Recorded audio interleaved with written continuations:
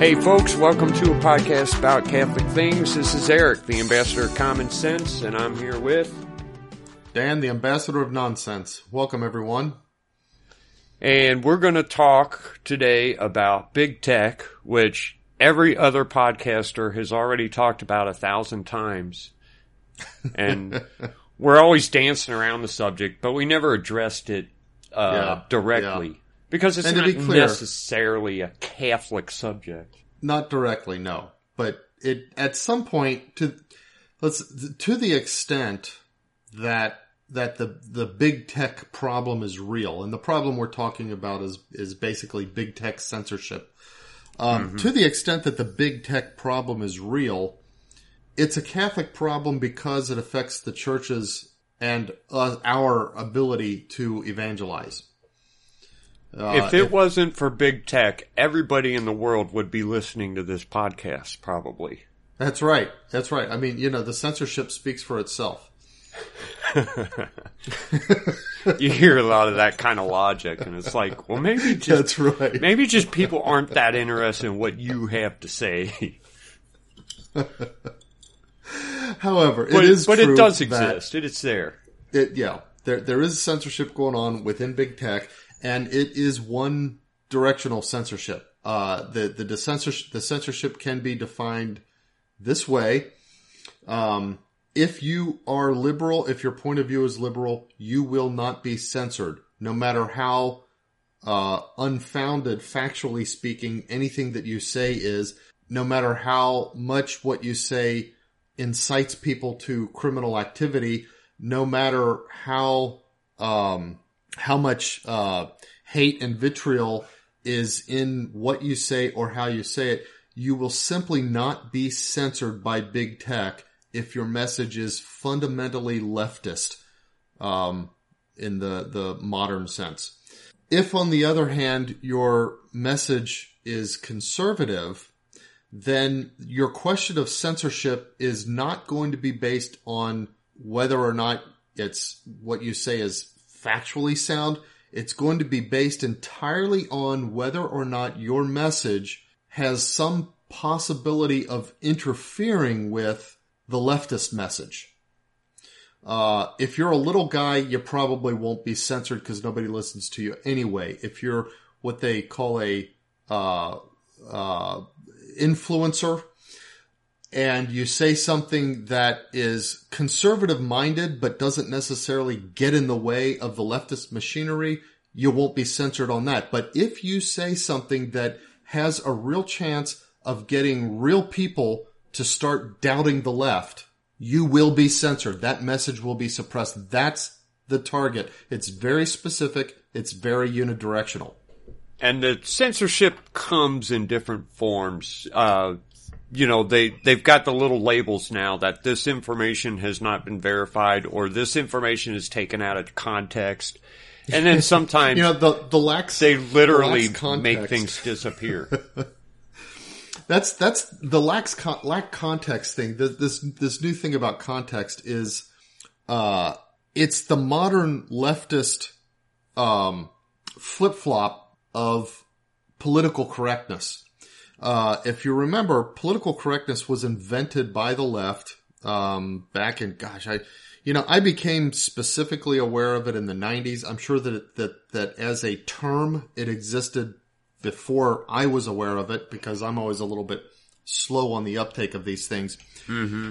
But the term politically correct and the concept of political correctness was invented by the left in order to introduce a mentality that a statement, a thing, an idea, a narrative could be correct in more ways than just whether it accurately represents factual reality. Yeah. So something might fail in terms of an analysis against reality, but it serves the proper agenda, and therefore it's politically correct.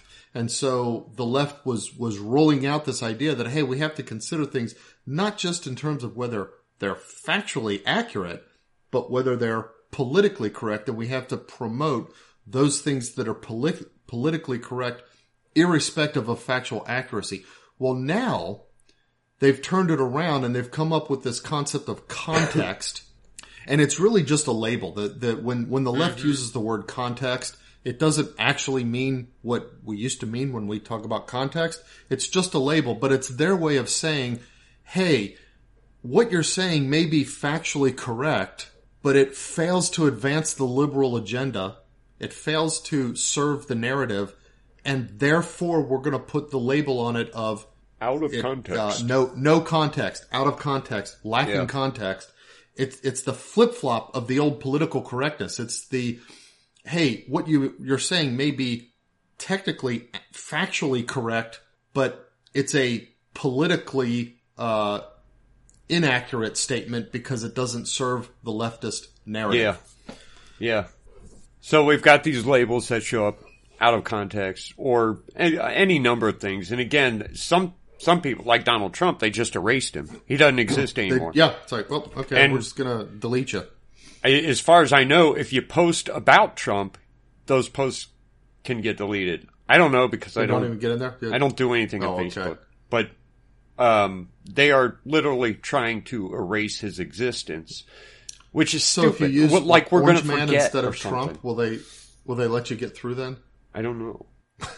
But it is dangerous because if you think about our world, increasingly everything that people consume in terms of whether it's news, the daily stream of information, or literature, or not just literature, but what we would call book learning. Like, okay, I want to go read a book about a topic and learn it. It's not artistic literature, but it's informational. Everything that people consume is digital. Yeah. And I have already seen instances where something is out there in the digital world, and then I think, wait a minute, that's wrong. And then later I go back to find it to demonstrate that it's wrong, and guess what? It's disappeared. Now, so what happens is by manipulating what's available in the digital world, they have the possibility, people have the possibility, those who control what gets presented have the possibility of essentially altering history. Yeah. It's like you it's could take like 1984. And it's happening in real time. Right, because his whole job was to find mentions in history of certain things that happened and change them to reflect what they want people to see now. He would go in and he would say, this article said that they were going to increase chocolate rations, and I need to change that to say we're going to lower chocolate rations. I think that was one of the examples in the book of what he had to go in and do. And so if you look at some of the things that are going on today, what's that project that claims to be about the American founding, except it's from a liberal point of view? 1612 or something like that. 16, whatever. Yeah, where they're projects decided like that. It's idiotic. And you look at the fact that increasingly when kids read, have to use textbooks at school, they're electronic textbooks, and so on and so on and so on. Consider the acceleration of electronic media and the preponderance and prevalence of electronic media as the thing that people go to in order to get their information. And think about that acceleration, what we've seen in the last 10 years over the next, 3 years, 2024. Is it possible that many of the really deep aspects of George Orwell's 1984, that he just was like off by 40 years? Yeah. It would seem so. At least that's what they're trying for. Now, you have tons of people who are fighting it. But you know what? We do need to talk about the other form of censorship that, in the beginning, this is all it was, is they called it shadow banning. And, right. There's an algorithm. when you're in SEO marketing, you know that you have to do certain things that will hopefully get your website or posts or whatever closer to the top of, say, Google results or Facebook news items, Facebook board postings, the way they would list them. Yeah. It had to do with the words in your post and how they would link up and how many people seem to go to that site and spend time on it, reading it, and then go deeper in as opposed to backing right back out, and how many other sites linked to that content. It's a giant algorithm. Nobody knows what the algorithm is, but there's an algorithm that Google and other search sites would use to bring your site or information closer to the top of search results. And what started happening is conservative sites suddenly started dropping in the rankings, even when searching for conservative subjects, to the point where suddenly they would just disappear altogether. And Google would say, well, no, this is just how it worked out. It's not our problem. It's not our fault. But it was happening for conservative sites. And it was, eventually it became apparent that they were doing it, even though they denied it. At this point, I don't think they even deny it. Yeah, that's going to happen. No. If you're a conservative, you're going to be at the bottom of the, when searching for certain subjects. It's just, right. But there are, concerning what, the changing of history, there are tons of groups out there who, see these kinds of things, something that may be embarrassing for a news site like, New York Times, and they screen capture it or something like that. And then New York Times tries to erase it. And yet there's like 50 people who say, no, I've got it right here. Because every time you download something onto your computer, you now have it on your computer. So even if they change it on their website, you still have it. And sometimes you still have pictures of it and things like that. And so there are people fighting this, but it is still happening. And every now and then records just seem to disappear. And it's affecting Christianity because it makes it much harder to evangelize when someone has some outrageous claim against, say, the Catholic Church, and you go to try to prove them wrong, and here you can't anymore because the information that used to be there isn't there anymore. Mm-hmm. Those kinds of things are going to keep happening, and they're going to get worse. Right. And just conversationally too. Aside from Google, look at, and I think a big part of the targets for people who want to talk about the problem of big tech censorship has to do with social media. So like Facebook and Twitter and other things like that, that people get on, they have conversations and talk about stuff, and then people who are influential but conservative in their outlook, the social media sites kind of play with them in a way. They might cause them to lose a bunch of followers, or they might suppress certain posts that they put on, or if they have certain links that are especially harmful to the liberal narrative, then those the posts that contain those links might simply be suppressed. And so there's a lot of people who are talking about what to do about the big tech censorship problem. So one of the obvious things that people say is, we have to just simply make laws saying that you can't do that. And then it becomes, well, what does it mean exactly not to be able to do that? Because the fact is that these various companies that run these, the social media platforms, it's not like you see every single post of like on Twitter, for example. You don't necessarily see every single post or tweet, they call it, of every single person that you follow, because you may be following so many people that you'd never possibly be able to read them all. And so yeah, it there would has just to be a be constant selective. stream. It presents you, a stream of things that are deemed by its algorithm to be most relevant to you. Well, if the government's going to step in and say something like, you can't suppress this or that, what does that mean for the algorithm? Because the algorithm is the secret sauce of the various individual company. That's if you have Twitter and then you have a Twitter competitor such as Parler, for example, that algorithm that provides that feed to the users is what Twitter has that is uniquely Twitter, that sets them apart and allows them to serve up an experience that some competitor, for example, might not be able to serve up. So if you say, well, then the government has to tell big tech that you can't do something, it's kind of unclear to me what exactly you're going to say that they can't do. For example, if they just say you can't suppress any posts, well, now you open your Twitter feed and let's say you follow 100 people. You've got 50,000 posts. You can't read them all. And some of them are pointless and stupid.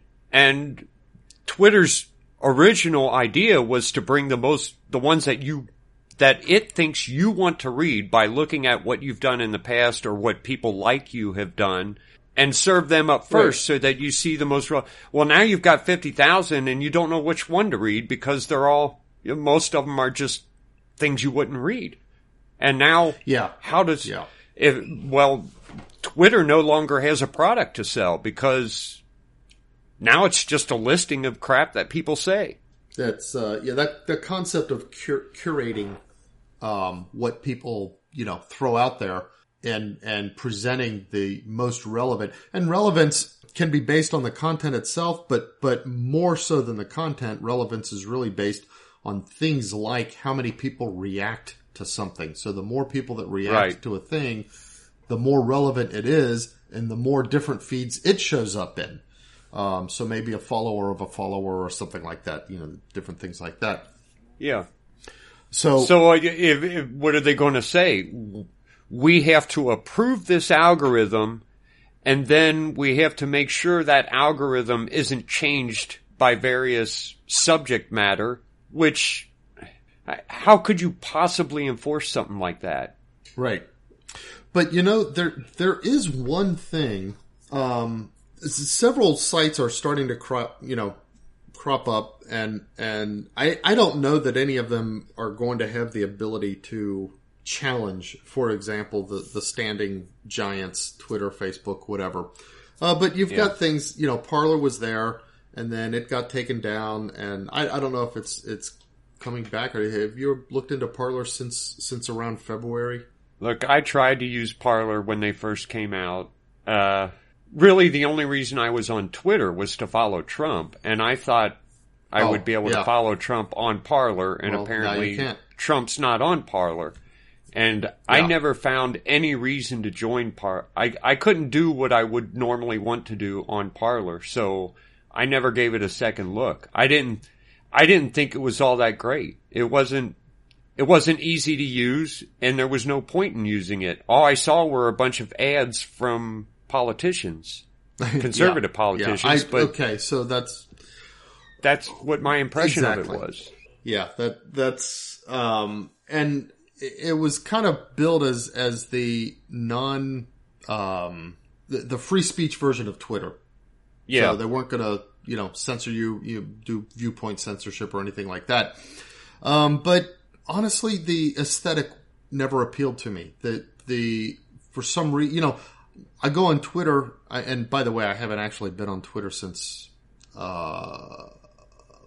before Lent this year. It's not like I gave it up for Lent. It's that I left off using it at one point early this year and just have not been back.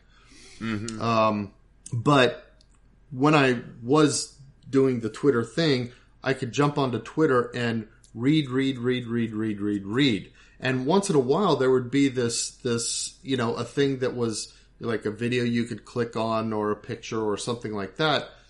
But it didn't get in the way of the reading, and the reading was the thing for me.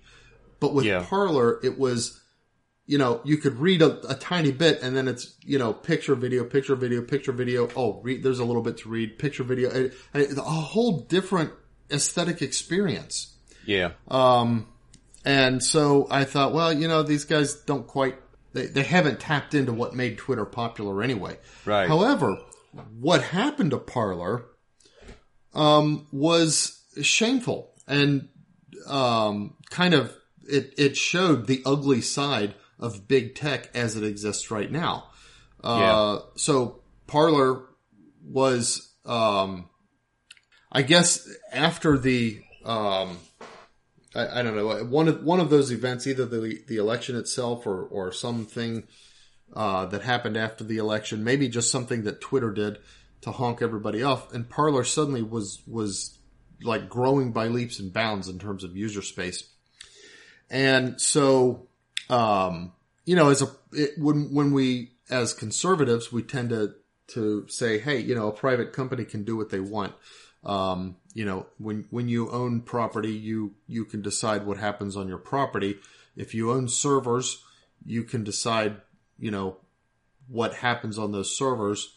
And what Amazon, who was hosting Parler, did was, even though they had a contract with Parler, they decided that they're going to, because Parler was growing too fast, too big, Amazon didn't like Parler's challenge to Twitter. I don't know, maybe some money exchanged hands. I don't know if Twitter's CEOs got with Amazon and, those guys are so rich, they wouldn't have needed to exchange money specifically, but some kind of conversation might have taken place. And suddenly Amazon, breached their contract with Parler, said, all right, we're not going to supply you any more CPUs for your service. You're down. You're shut down. Boom, gone. That's it. And then, so Parler said, okay, we'll move to other servers. We'll find our own. We'll rebuild our own data warehouse, whatever, stuff like that. We'll get back up and running. And then simultaneously almost, Google decided, nope, we're not going to let the Parler app in our Google Play Store. And Apple, said, we're not going to host the Parler app in our Apple App Store, whatever, their equivalent. So here you have where you have here among the big tech companies, the worst kind of, what would be called trust building, competitive monopolizing, far worse than anything that happened in the physical world that prompted things like the Sherman Antitrust Act and stuff like that.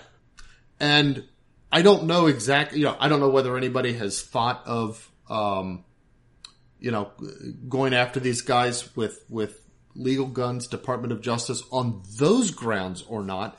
But it seems to me if there's anything relevant to the law that you might be able to latch onto, it might be something like that. I mean, for heaven's sakes, back in the 90s, you remember the big Microsoft thing? Microsoft, all this trouble, investigation with the Department of Justice. For what?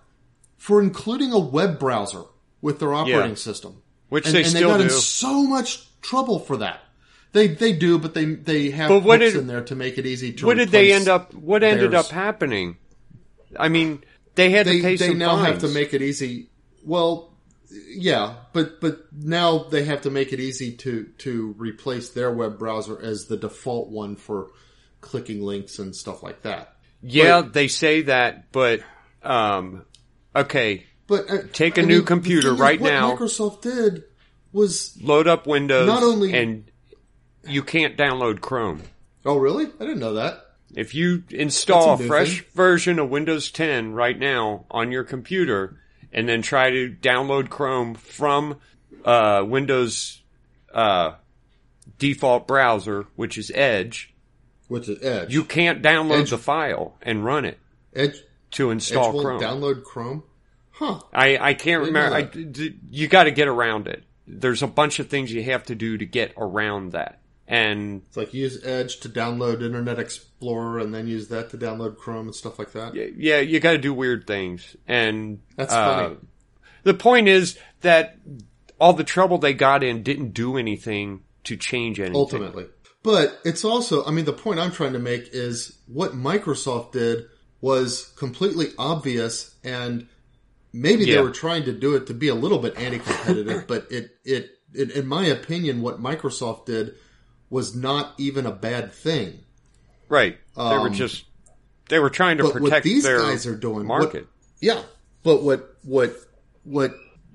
Twitter and Google and Apple and Amazon are doing, to Parler. It's basically, competitors agreeing with each other to block another competitor. Yeah. Yeah. I mean, this is the stuff that the various anti-monopoly laws in the United States were passed for. Right. Here's now, the there's thing. Another thing. Mm-hmm. Historically, when these antitrust laws have been used, well, like with the Microsoft problem, it didn't solve anything. Microsoft is still the software that most home computers use if it's not a Mac. If it's a Mac, then it's a Mac computer. But I've seen a lot of people, heck, I've done work at some of the computers at local colleges. They have Macs there, and they have Windows installed on them, and everybody's running Windows. So Windows is still the one being used for desktop computers and laptops, unless you have a Mac. And then even then sometimes. So it didn't solve anything, and when it was used, when they were written and used to combat AT&T, they really didn't solve the problem. AT&T became the monopoly, and it was actually supported by the government instead of broken up by the government.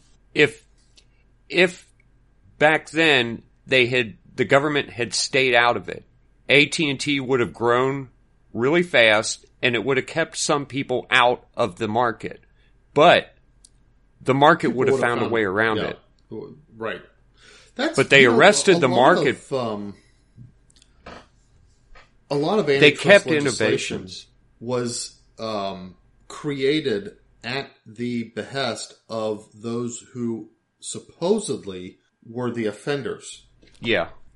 It's so-called anti-monopoly legislation is actually designed to create additional regulations that raise barriers to entry into a particular market.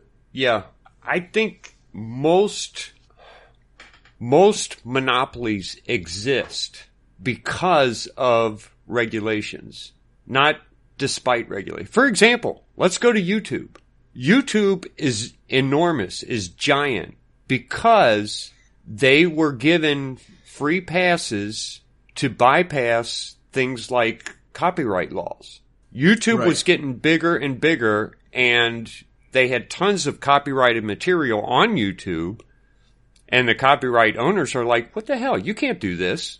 And YouTube was able to defend themselves and not have to pay money for these copyrights, while other companies were following the laws and ended up, because of the copyright laws and not wanting to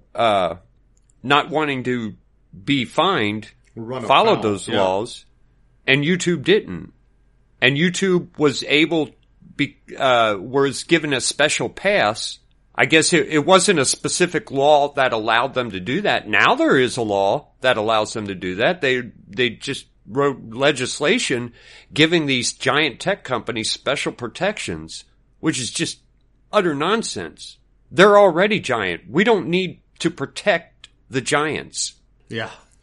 But if YouTube was held liable for the content that they have on there, well, then I would be all for saying, okay, let the company do what they want. It's a private company. They're allowed to do whatever they want on their servers. Let them do it. Of course, they got to follow all the same laws we follow. You know, I can't publish copyrighted material. Right. And even, but they can. One of the things is that YouTube's argument, And this applies to other like social media sites as well. But part of the argument, and this is the argument that resulted in the infamous Section 230, law. But part of their argument is, hey, all we are a place that people can come on and they can post what they want. What's there is our users posting it. It's not us posting it.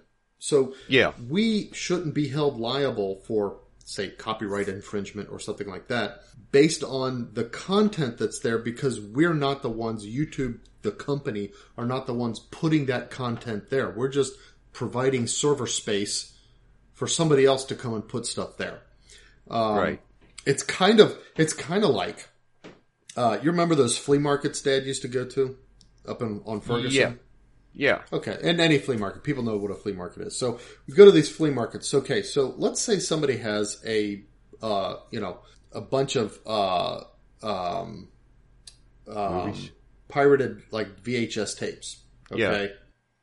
And he's taped all these movies. He's got these VHS tapes and he sets up shop at the flea market and he starts selling them. Well, the owners of the flea market are not liable for that. He's just buying booth space from them. It's the guy who's there selling these tapes that's liable for the copyright infringement of copying them and then trying to sell them. And YouTube is making an argument that that's all we are. But here's the thing. If the flea market makes that argument in the physical world and they say, hey, we just sell booth space. What people do with it is between them and the law. Okay? Well, then Ferguson Flea Market can't discriminate against anybody. Yeah. Because their whole argument is we are not curating what goes into this booth space. We're not making sure that the people who sell stuff here are selling stuff that by some measure or other is appropriate. There's no curation. We just sell the booth space and that's all it is. Well, I think that the real answer here is for to take the law, the structure of the law as it already is, and for the government to say, hey, if you're going to claim Section 230, then you have to not put content-based curation.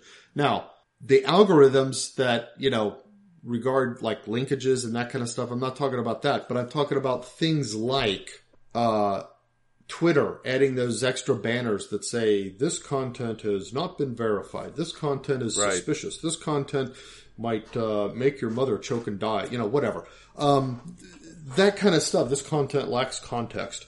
That kind of stuff should not be there if they're going to claim Section 230 waiver or whatever against liability for things like copyright infringement and so on and so forth. Same thing for Facebook, same thing for YouTube, and on and on and on. To me, that's the answer. And just lay it down. And also, take it further than that. Obviously, such places would not be allowed for any reason whatsoever to, there could not be such a thing as Twitter jail, for example, under this concept. Well, we didn't like your content, so... Yeah. Right. You can't have any such thing as, okay, we're going to suspend your account. Trump is out, whatever. That's the answer. If you want to be allowed to do that stuff, then Section 230 can't apply to you because you're curating the content. If you want to claim Section 230 and its protections against lawsuits for various whether it's copyright infringement or claims of libel and slander or whatever else based on the content, then you have to truly not curate the content itself. You can use your algorithms in terms of figuring out who's going to see what in their feed, but you can't filter the content. You can't suspend people's accounts. You can't add your own commentary to it to say to people, hey, you should not consider this with the same levity or gravity that you might consider this other thing. So here's the alternative here is we've already discussed an example of one of them, telling them you can't, push one content ahead of others and the kind of results that would get. It doesn't, and The other part of this is the competition. Now, Parler did get real big real fast, and I'm not 100% sure why. Because again, I tried using it twice, and I just couldn't use it. Yeah, Google's I got competition. on it for a little while. Yeah, didn't like the aesthetic. For example, what is it? The duck. What is it? DuckDuckGo. DuckDuckGo. Yeah, DuckDuckGo. I have it on my phone. I don't get the results that I want when I use it. Me neither. Often have to switch to Google. It's just not good enough yet. If I want to look up something topical, like, hey, I have a tulip tree. I want to plant it. I need to know, do tulip trees need full sunlight? Can they be okay in a wooded area until I cut some trees down around them? What's the scoop? I'll use DuckDuckGo. I've got that on my phone, whatever. But if I need something very specific and technical, if I'm working on, something related to say programming or engineering or something like that, for some reason it just doesn't have the same quality of results. I go to Google. Yeah. And it's gotten to where even though I thought, oh yeah, I'll start using this DuckDuckGo and if I'm on my computer, because like I said on my phone, DuckDuckGo is the app. So when I type it in, that's what it's using. On my computer, I've gone back to, I just automatically type Google and put my search in. And that's what I use. Yeah. So yeah, there definitely is, there's no, that's the other thing is that even while the big tech companies have these problems, and I keep going back to the reason they have these problems is because they're run by people who are fundamentally callow youths. They're kids who have suddenly been given a lot of power and they have not developed the wisdom to be able to use it properly. And so they start doing stuff with it that they shouldn't do, like trying to impose their viewpoints on the world and that kind of stuff. That's why these big tech companies have these problems. Every one of them is basically run by kids who haven't really learned anything in the world. Yeah. Nonetheless, the quality of the product is, it's superior, and all of the competitors have a ways to go before they're going to be able to match that. And it seems like some of them have an easy way to go, but don't do it. Oh, instead, right. They want to claim, hey, we're being suppressed here. And it's like, well, wait a minute. Why don't you just make your product as good? You could start there. Gab. True. Gab is the alternative to Facebook. Gab. Is it any good? Have you used it? I've gotten on it and I've used it, and I guess it works for what Gab thinks Facebook should be used for. But okay. I don't think they took a whole lot of time to discover why people are on Facebook. Yeah, I mean, it's like, who cares what Vicky's Facebook on Facebook all day, for? but what's she doing? Yeah. She's playing video games. I didn't see any free video games on Gab. It's not there. Do they have a platform for developers? That's the thing. Facebook had, they rolled out their basic Canvas platform so that you could get a developer license, and then you could have your game. It's basically hosted on your server through Facebook's interface and presented to users. What was that one the first one that became like massively wildly popular? The thing it's like about a farmer game, wasn't it? Yeah, some kind of farming game. When you think back about it, it's like the phenomenon almost just shows how stupid the world is today. I just got a text from Vicky. I am not on Facebook all day. Okay, she's not on Facebook all day anymore. For a while, she was on Facebook all day. I'm sorry. I apologize to my wife.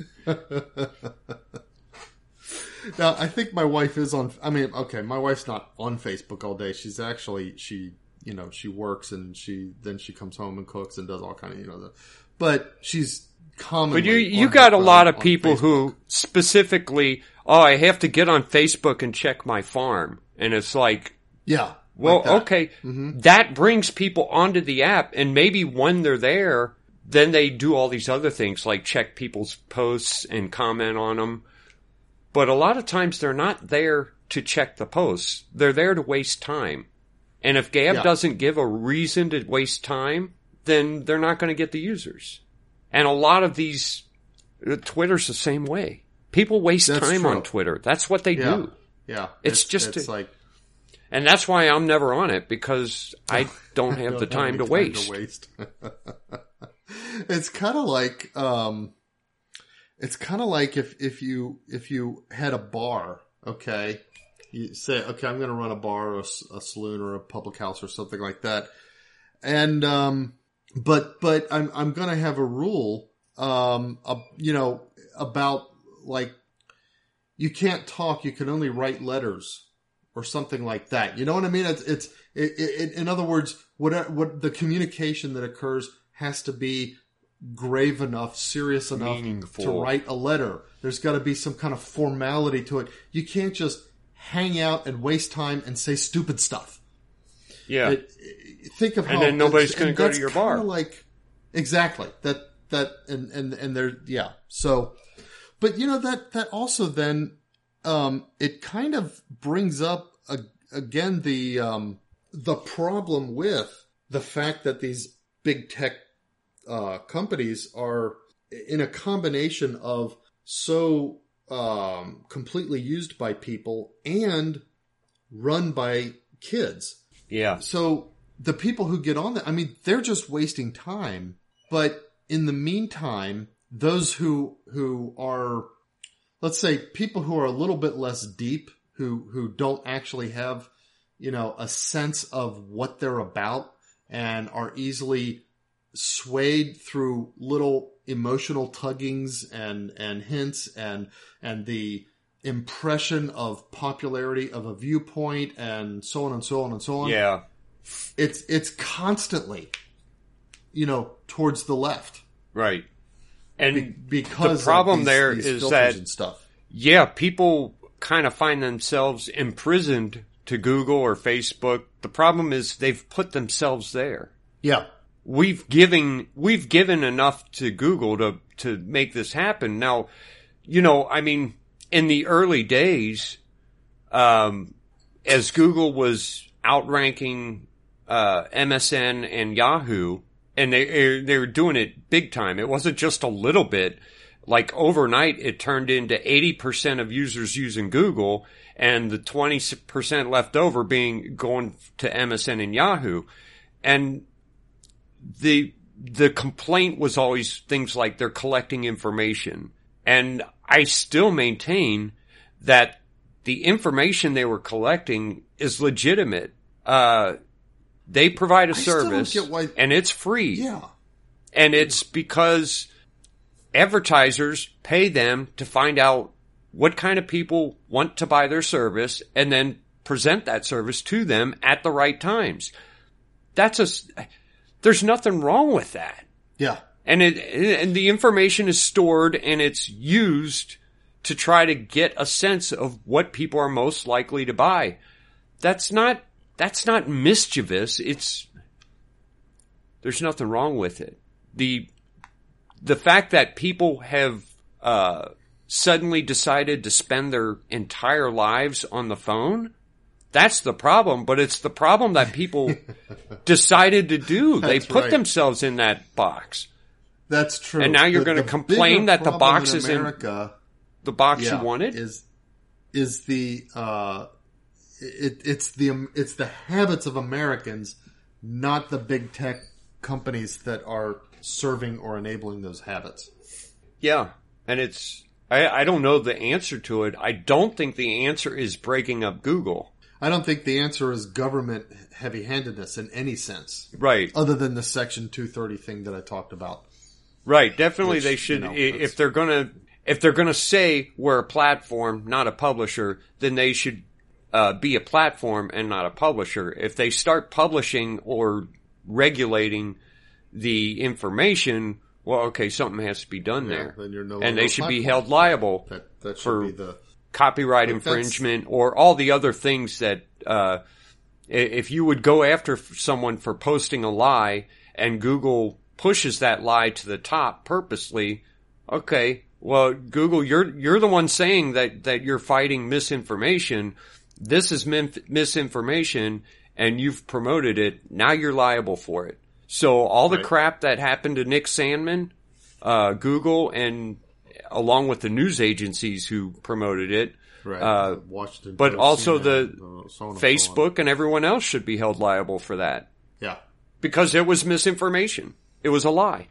And when we find out that masks don't help anyone keep from spreading COVID, or when we find out that some of the drugs would have helped and Google suppressed that information, Google should be held liable. You know, that's a big one. I mean, suppressing the information about the drugs that are actually helpful, you're liable for human lives there. Yeah. That's a big one that I think if the government rightly applied Section 230 and said, hey, in order for you to qualify for this, you have to meet these qualifications. If they rightly applied Section 230, I think a lot of these Twitters, Googles, Facebook, and so forth, I think they would be liable for people's lives. And I don't mean $200 million paid to the complainants. I mean $200 billion paid to the complainants. Yeah. When they're sued for dead people because those people didn't believe that a certain drug could help them when it could have. Hey, any lawyers out there listening to this want, a class action is a lawyer's dream. Okay? Yeah. There might be a big class action here. Yeah, huge. But I think that would be the way to not break up big tech, but start making them behave better. And meanwhile, for heaven's sake, some of these other platforms, just make your platform better. Yeah. Yeah. It's sometimes it's really that simple. Yeah, that's true. Now, the thing is that the thing, when you say that, it's like, okay, that's fine, and that's true, but that doesn't address what happened to Parler. No, it doesn't. And I think, because I look at Parler and I think, okay, let's take that to the next extreme. Let's suppose it's not just, okay, Amazon said, we're going to breach our contract and stop hosting you.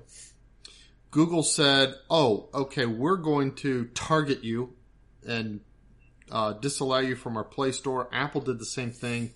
Parler says, okay, fine. You'll have to use, our users will have to use a web-based interface in order to use Parler on the phone, which is annoying enough in its own, right. Although, web-based, if you design for the cell phone, web-based can be pretty good. But then you've got, let's suppose Verizon gets into the act.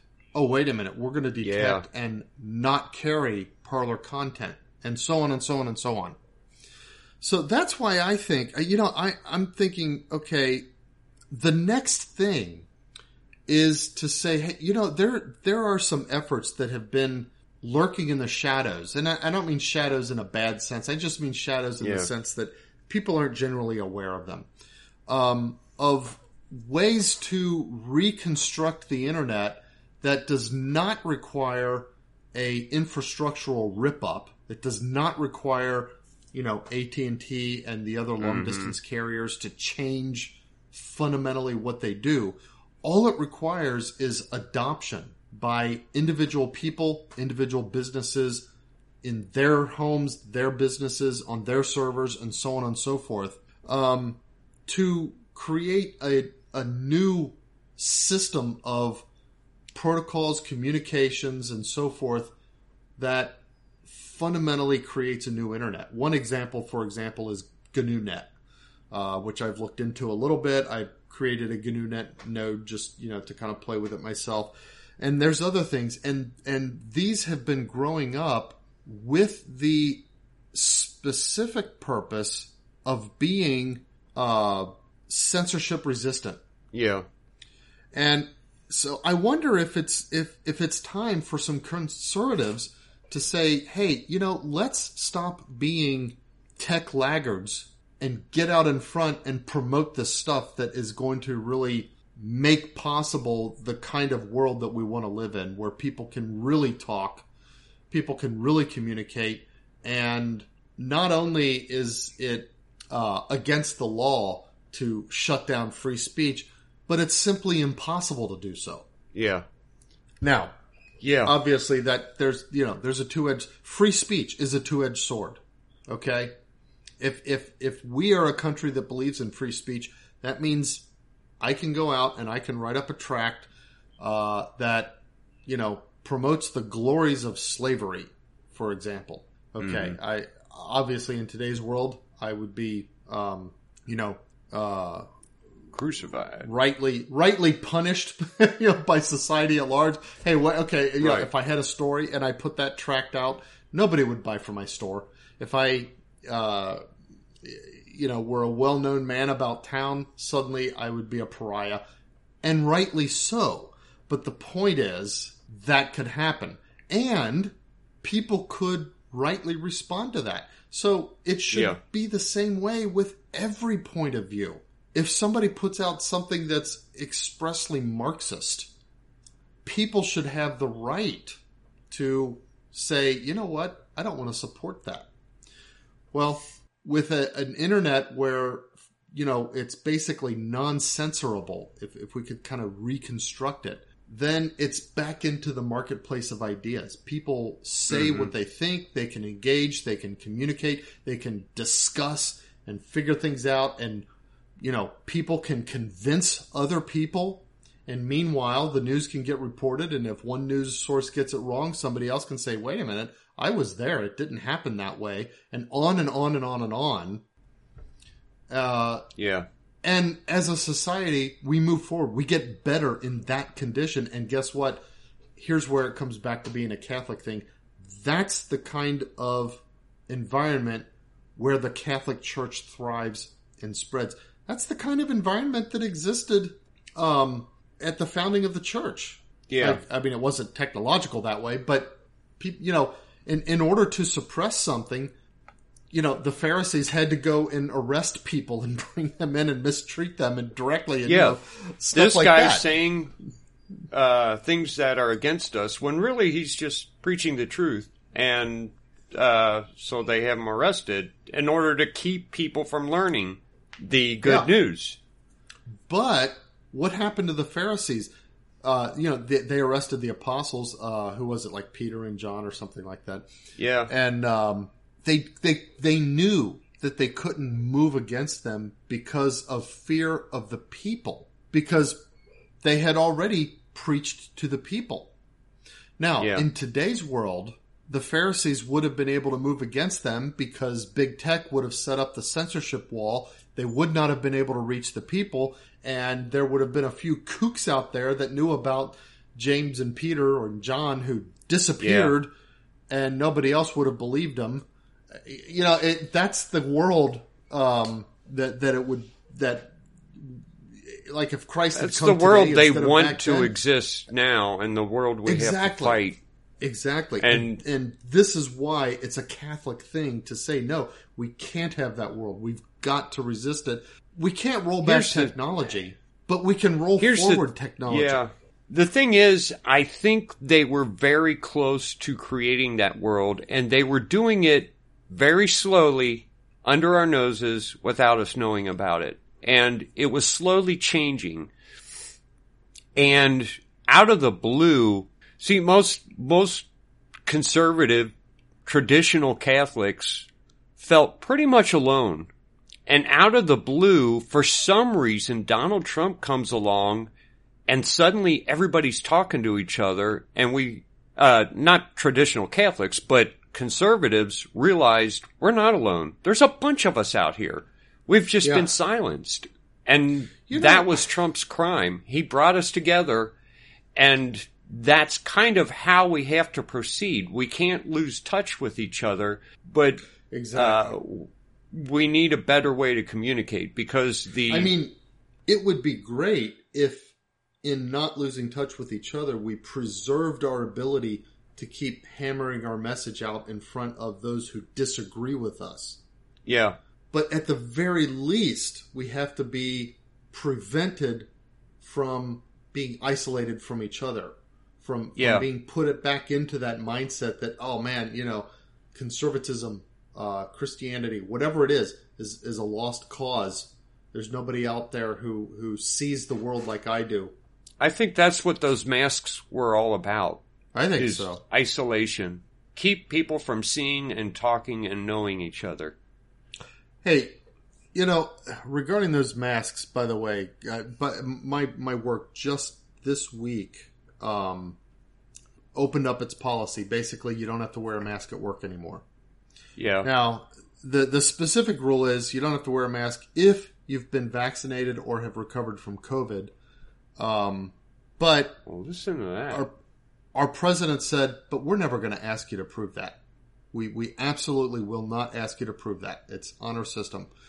And so it's in the common areas, public areas, no need to wear a mask. In offices, the way he put it is wear a mask unless you've been expressly told that you don't need to wear a mask in somebody's office. So a bunch of us put up signs, no need for a mask here. And I actually put up a sign, smiles welcome, no need for a mask. I mean, I want to make it, I want to shame the mask wearers. Yeah. So anybody else who had, like, let's say you've got a business and you don't have to be under a mask mandate, put up a sign in your business, say, like, smiles welcome. Yeah. Smiles welcome, like or this is a safe space for smiles. That's the liberal thing, is safe spaces now, right? Yeah. So this is a safe space for smiles. No masks needed. Something like that. Just put it out there. Encourage people to come in with their real face and interact the way people are meant to do. I've been listening a lot to Dinesh D'Souza, and his big thing, aside from these little legal squabbles that we can get into, his big thing is that we fight this by ridiculing the nonsense that we're putting up with, and do it lightheartedly. He's kind of good at that, isn't he? He is. He's very good at it. But he's he pulls out stuff that it's like it would make me angry when I read it, and he just makes fun of it. It's like, wow. He makes fun of it. Ginger, our sister Ginger, he said, you notice how like all of Dinesh D'Souza's little interpretations and voices that he does, they all sound like Abu from The Simpsons. And they do. Okay. I don't funny. have a reference for that. Okay, I do, because I used to watch that all the time, but they all sound like the Indian guy. And I don't know. I say that with all love and everything. I love the guy, but all of his little impressions end up sounding like Abu. Okay, now wait, that's the irony. Abu is an Indian guy, right? Yeah, I know. So because he can't get rid of his Indian accent. Well, my point is, it should be Dinesh's regular voice that sounds like Abu. It is a little bit, but for some reason it comes out stronger when he's imitating other people. It's funny. That's funny. You'll see what I mean if you listen to I'll Abu have to go watch talk. a few episodes. Yeah, I actually work with, and for the last since 2011, have worked with a lot of Indian people. The Indian, whether it's on visas or, just permanent residents and so on and so forth, are sort of taking over tech in America. Yeah, they are. And that, now, the thing is, a lot of them are really good at what they do. It's not like they're taking over tech by way of just being, an army of idiot monkeys or anything like that. Well, there is a Red Pilled America podcast about that subject. The takeover of the tech industry. Specifically by India, huh? I mostly Asian, a lot of Indians, yeah. Okay. It's okay. By I see foreigners. More India than Asia. I mean, foreigners, yeah, but largely India. Yeah. But I've gotten along with all the Indian people that I've known. I mean, I don't know. I have no idea politically, that kind of stuff. But right. you know, I've not clashed with them. Yeah, they're easy to deal with. Unless they run a gas station. I don't know. And they always seem shady. There's something there's kind of a stereotype. And when you end up having to deal with a Indian business owner, the stereotype seems to hold true. Uh-huh.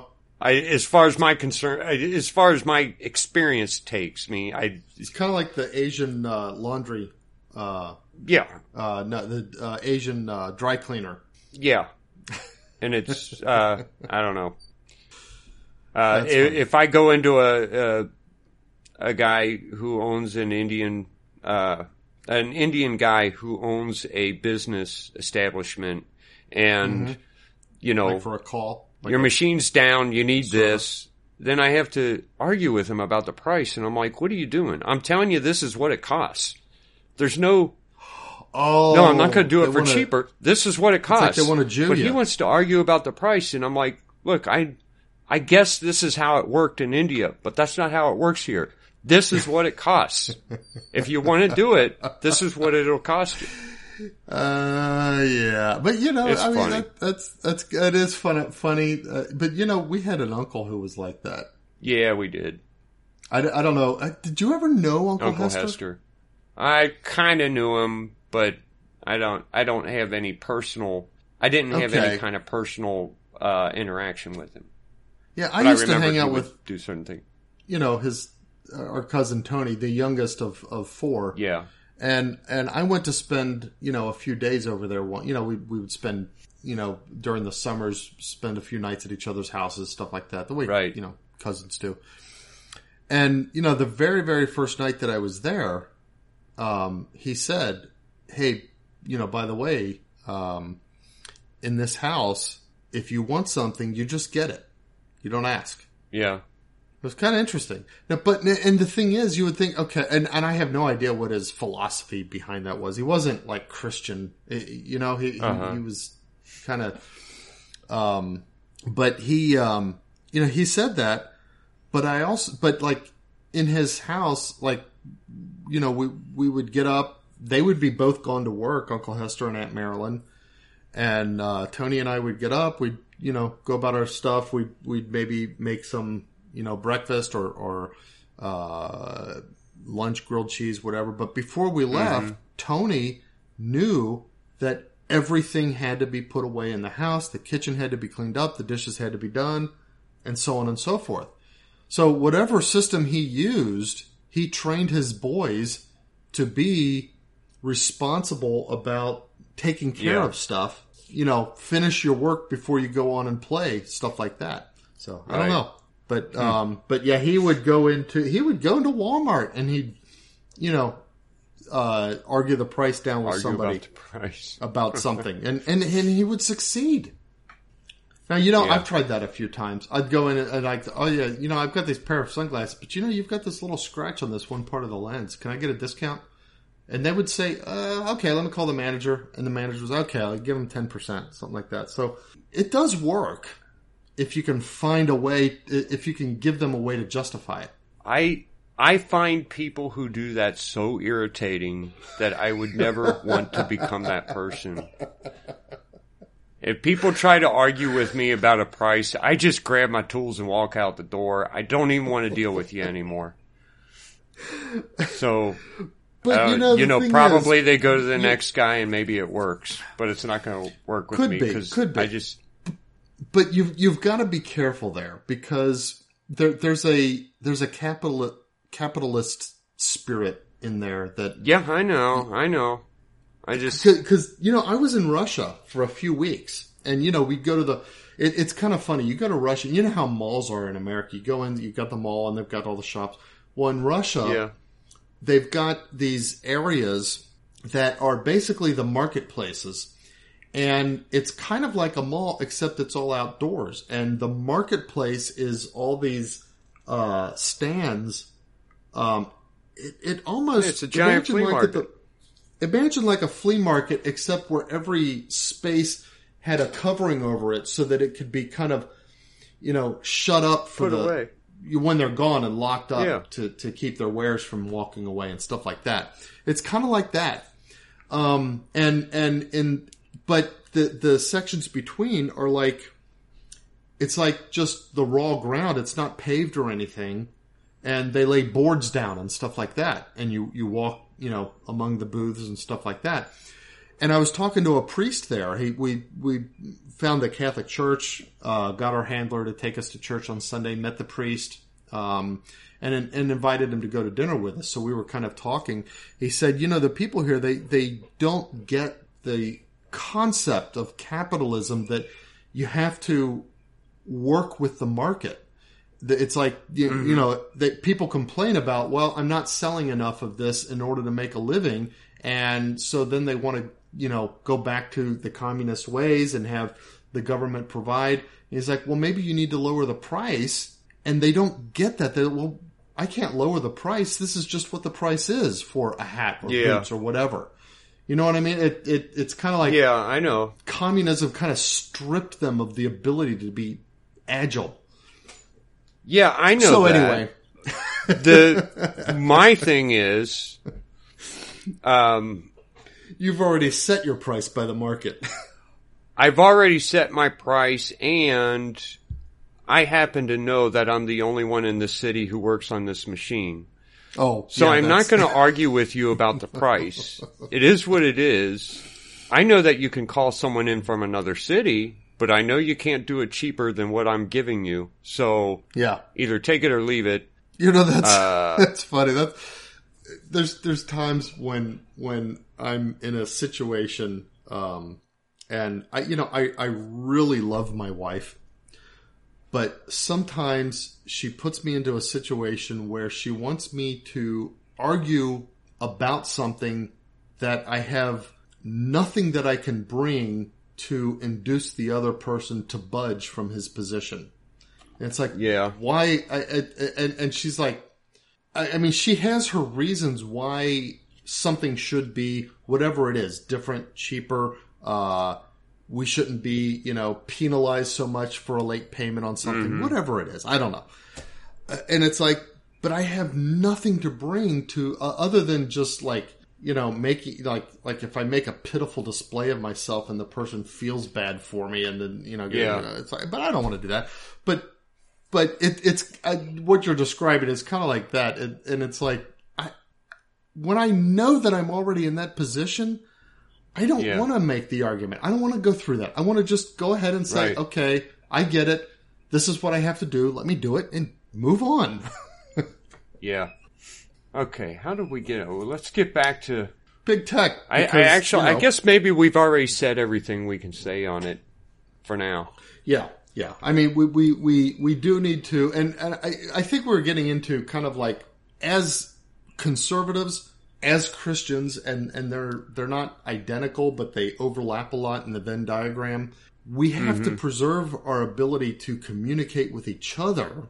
It would be nice if we also could communicate with those that we disagree with in meaningful ways. But at the very least, we should not lose what Trump gave us, which is the realization that we're here with each other, that there's more like us in the world.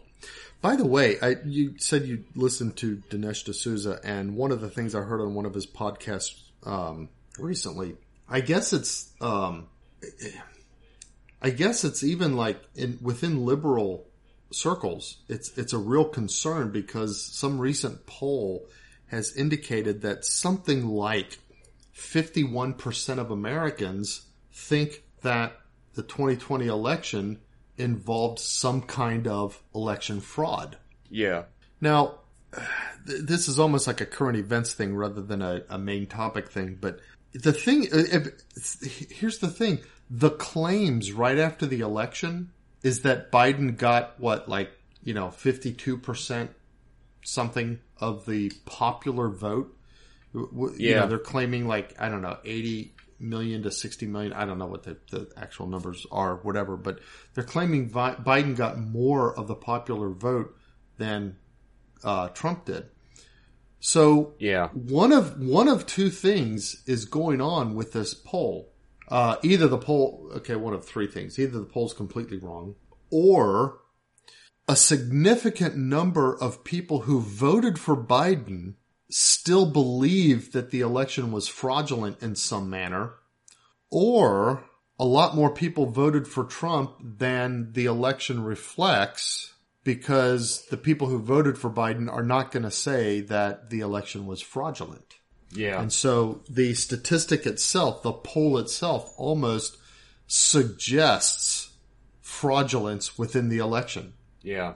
Because of how the numbers work out. I don't even know what to say about that. To me, Well, we kind of know there was people are, I've always, and Trump kept saying that this is what's going to happen. Why would there be any doubt about it? I just don't think we were prepared for how blatant they were going to be about it. Yeah. But, but things are moving. There are things in motion that could, kind of rip the top off of it, so to speak. Mm-hmm. We'll have to see how that goes. Yeah. Okay. I guess we should move on to current events. News? But so we've got. There's not a whole lot of news except for a couple really big things, and one of them is this fight between Israel and the Palestinians in various places around Israel. Look, they've been fighting over this land for a long time, and I kind of get it. I guess this boils down to Palestinians were living in these places, and after World War II, we said, hey, we're going to provide Israel with a place to live. And we gave them Israel. Yeah. And the Palestinians are like, whoa, wait a minute, what are you doing? This is our land. And we said, well, too bad. But it was just a giant desert before that. It wasn't very developed. It was their land. In the same way, maybe that like I don't know, Southwest American Indians were, you know what I mean? Yeah. It's kind of like various tribes, but there wasn't a nation there. It's not like, yeah, exactly. It's kind of like it's just kind of like where they were squatting at the time. Yeah. So I don't know. And I think this is of interest to Catholics because you can go to the Holy Land right now and you can visit the places that Jesus lived and taught and died. And if Muslims take this area over, you won't be able to do that. That's true. That's true. You won't. So I also believe that we should do a podcast about this, a real deep dive. But I believe I'm what you call I'm what I call a suspended supersessionist. Okay, so I believe that the old covenant was completely superseded by the new one, that the Catholic Church is the new Jerusalem. You know, we've got that in Revelation and everything. There's kind of no way to get around that, and so on and so forth. But I also believe that Israel and particularly Jerusalem remains the Holy Land, and I believe that the Jews, as a body, as a people, are eventually going to take their place in the Catholic Church. They're not only going to convert, but they're going to become then the rulers in the Catholic Church as they were meant to be from the beginning. And that's what I mean, a suspended supersessionist. So the covenant is superseded completely. I'm a hard supersessionist in that sense, but I believe God is still keeping the Jewish people, and protecting them because he has that plan in mind for them to convert. Here's something that isn't talked about a whole lot. There's not a huge number of religious Jews. No. There's these most millions Jews of Jews. are a like, lot of them are atheists. Well, like they don't describe because- themselves as the atheist. No, it's more like... But they're not religious. Yeah. They're Jews because being Jewish, they have the ability to be Jewish because of their ancestry, and they want to be Jewish because it gives them certain advantages, within social life and economic life and so on and so forth. Yeah.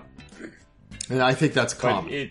And because they've always been clannish. I mean, I say they've always been clannish. I don't mean that in a bad way. God made them to be clannish. God guided them to be clannish. If you read the Old Testament, God wanted them to be clannish.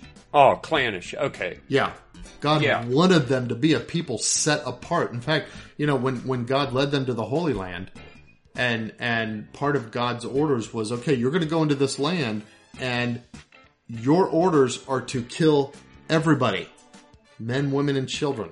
Everybody. You are to completely wipe the land free of the pagan, they weren't pagan, Gentile, but they were pagan, the Baal worshippers and so on and so forth. You are to completely wipe the land of these people and take it over as your own. Well, the Jews failed to do that, and that was one of the reasons why they kept running into trouble. Yeah. The thing is that, throughout the Old Testament, the Jews are constantly getting displaced and punished, but for a reason. Yeah. And right now, you have to at least call into question, these Jews are Jews because they're biologically Jewish. Do very many of them believe that they are the chosen people? Yeah, do they even have a concept of chosenness? Yeah. Right. Yeah, and it's like, well, maybe in your Jewishness, if you turn to God, I don't know if it would make any difference or not, because, the Jews are the ones who have rejected the Messiah. But I gotta think that it would still. I mean, but here's the thing that I think. Let's set aside the question of the Jews themselves and their stance relative to God. If a nation, let's say Britain or the United States or whatever, and I think this kind of applies to the United States. If we were to look at, say, the nation of Israel or the Jewish people, which, they're kind of bound up now, and we were to say, okay, even though they aren't living according to their covenant, and even though they've failed to accept the fulfillment of that covenant in Jesus Christ, nonetheless, we recognize them as the people that God chose and the people who gave us the Messiah. And therefore, we are going to treat them as special accordingly. Mm-hmm. I think God would favor that country. And I think that's one of the things that the United States, I think we can be favored by God by continuing to be an ally of Israel.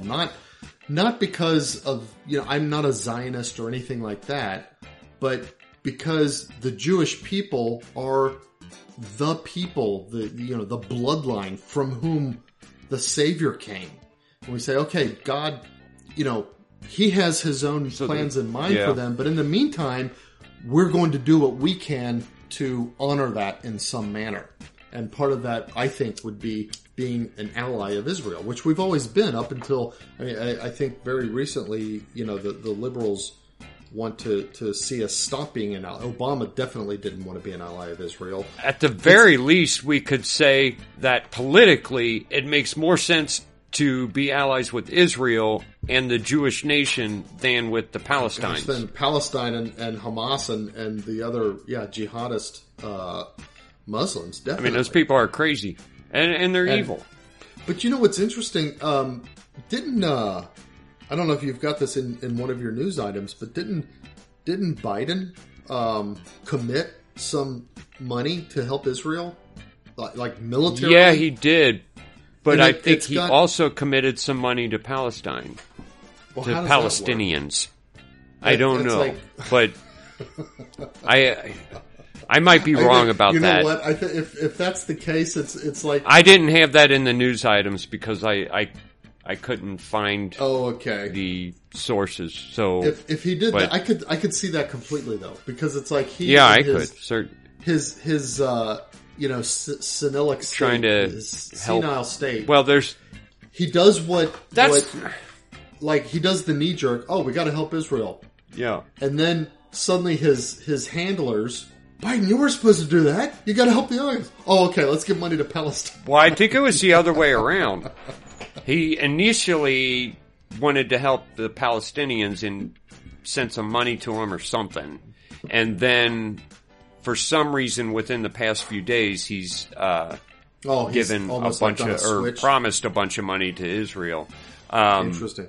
I know that there have been a lot of liberals trying to make it out like the struggles of the Palestinians are kind of like the struggles of blacks in America and stupid stuff like that. It's silly. But here's the thing. I don't have a huge opinion about this whole fight. All I do know is that the liberals are dead set against Israel, and that makes me think they're wrong. I know they're wrong. They're always wrong. They're never right about anything. So all I can say is there must be something to this. Mm-hmm. I don't see ever taking sides with Muslims. Right. I used to be these people kind of anti-Israel myself, and I'm very pro-Israel now. Yeah. Israel is our stance against the Muslims. Mm-hmm. They want to kill all Christians. Yeah. Or convert. That is their purpose. That's their only purpose. Oh well. So there's things going on in Israel. We'll see how that.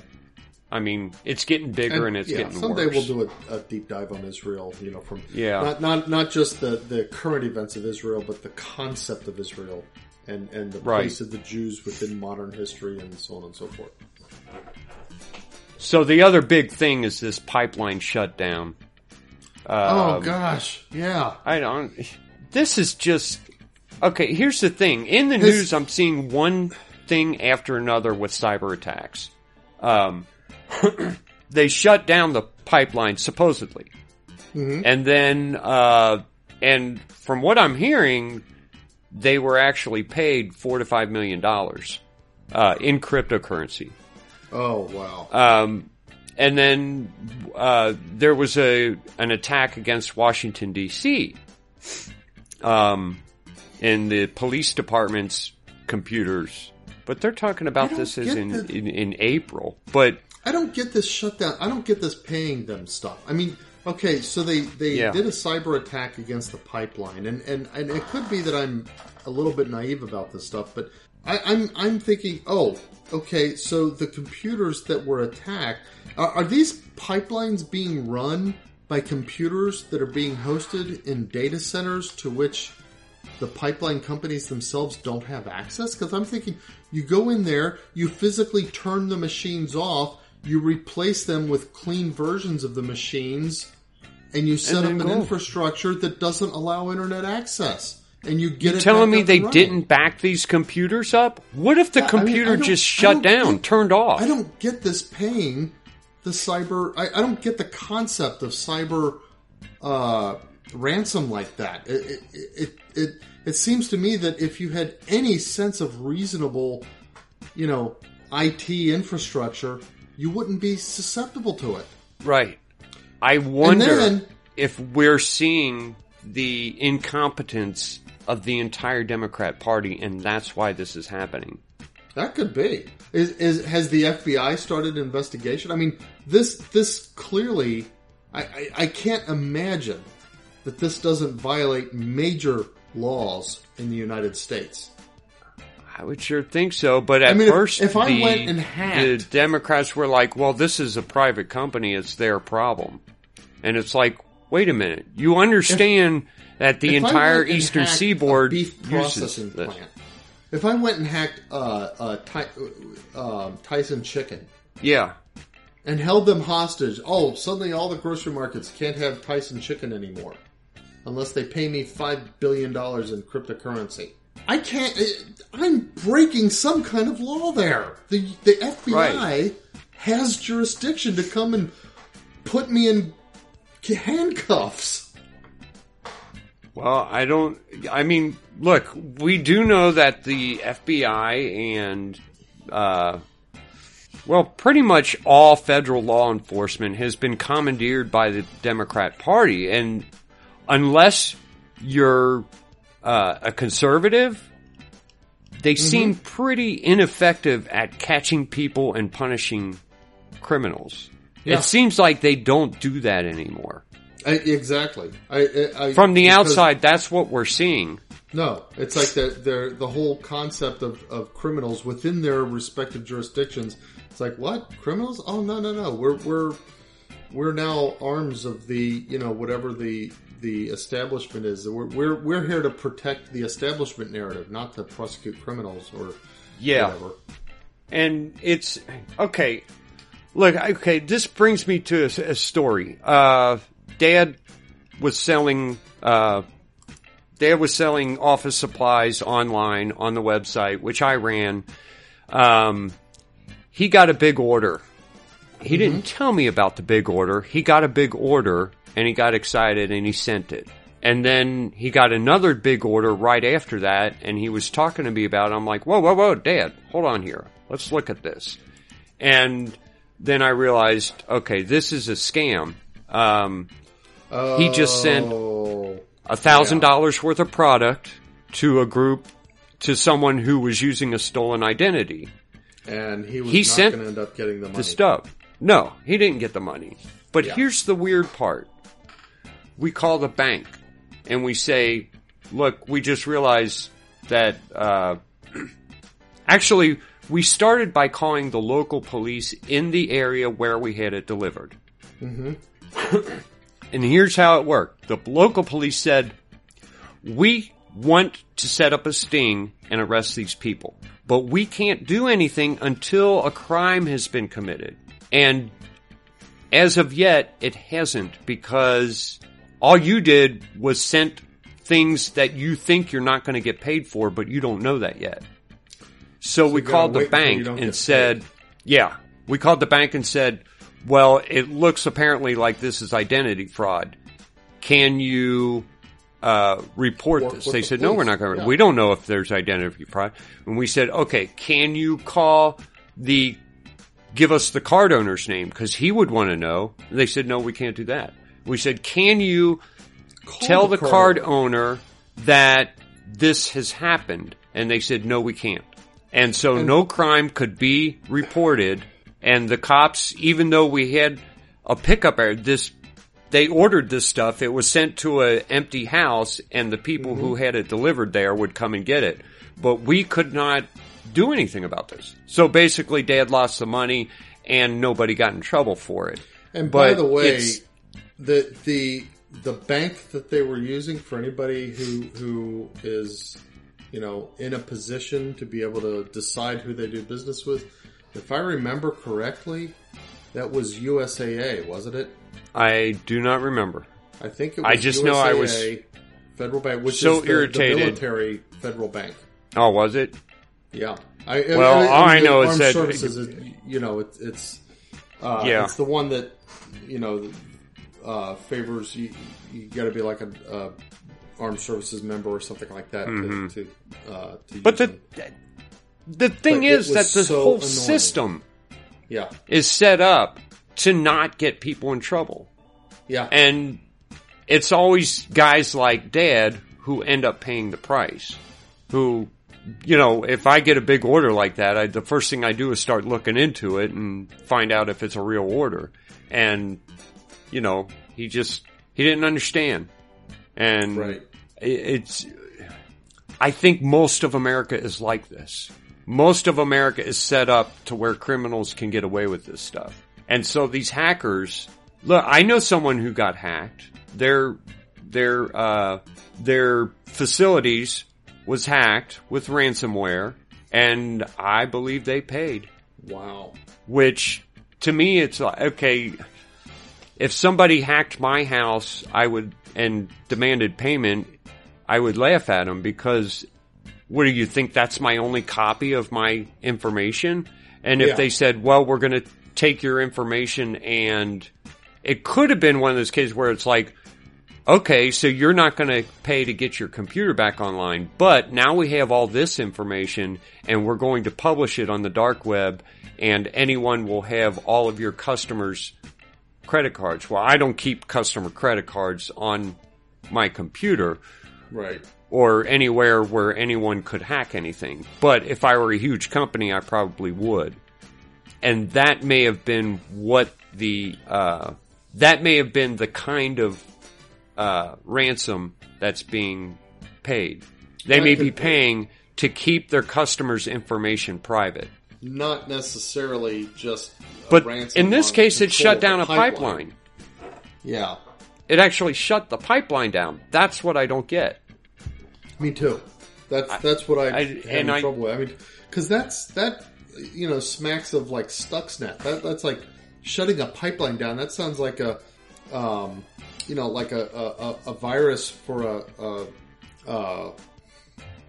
what are the Malware or something like that. Trojan. No. Well, no. The kind of computer that Stuxnet attacked. Like Alan Bradley and those kind of. You've worked with them before. I don't know what you mean. Yeah, I mean, to shut down a pipeline sounds like a PLC hack or attack or something like that. Yeah, it's not right, but that's what Stuxnet was. It was it was some kind of a virus that went into PLCs that caused certain. The Stuxnet one actually caused So, I mean, to say, you shut down a pipeline, it sounds like that kind of thing, not just like a data computer or something like that. But what astounds me is that this stuff is not FBI, is not being pursued. I mean, is the FBI investigating this to try to find out who did it? Okay, one would assume that the FBI is doing something about it, but I don't understand how they could be this incompetent. What kind of cryptocurrency were they looking for? Bitcoin? Because if it's Bitcoin, then you would be able, in the next year or two, you would be able to find every penny, right? And you would be able to find out who has it, or who has spent it. By looking at the purchase history in the Bitcoin, you should be able to find people. It shouldn't even be that hard. Yeah. If Bitcoin records every single transaction, I think we were going to talk about Bitcoin one time. How cryptocurrency works, right? Yeah. Now, different cryptocurrencies work in different ways, but Bitcoin, every single time you spend a penny of Bitcoin, it is recorded, and that record exists all over the place. Did I just lose you? And you can easily track I'm going to call the various. Hold on. It looks like I lost Danny here. Hey. Well, I lost you somehow. Yeah, I think my earbuds lost. Oh, okay. So anyway, okay. So what I was saying is, Bitcoin, every transaction is recorded in whole Bitcoin. Transaction history. So if they sent Bitcoin, all they have to do is wait for, say, a year maybe at most, and go back and start tracking that specific Bitcoin, where it went, where it was spent, and go to the various places that have it recorded, and then it would be easy to find the people if they were using Bitcoin. Okay. I mean, I wonder if... I haven't actually looked enough into it to know that that's how it would work. It would... I know that Bitcoin, for example, records all transactions.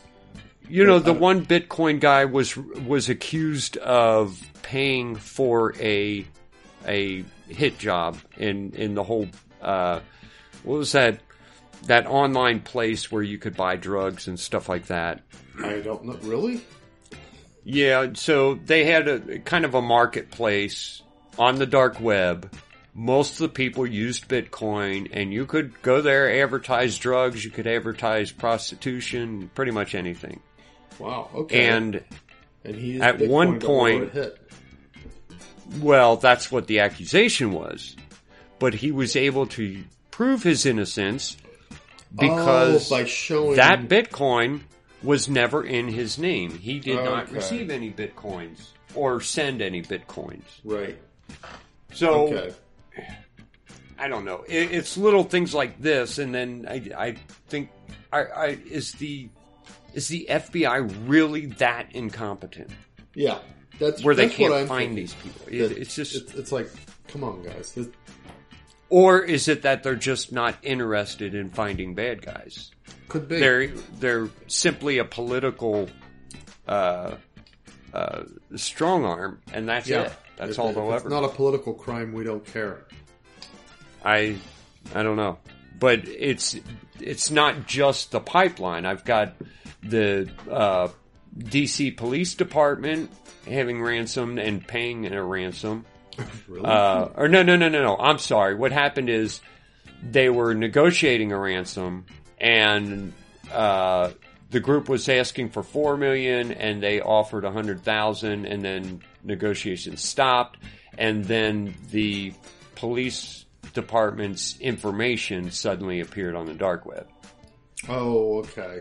So, and really as of yet, I don't think anyone's been arrested or anything. So they had it and they released it, and now it's there. And well, at this point, no reason to pay. There's no one in jail. Yeah, and there's no one in jail.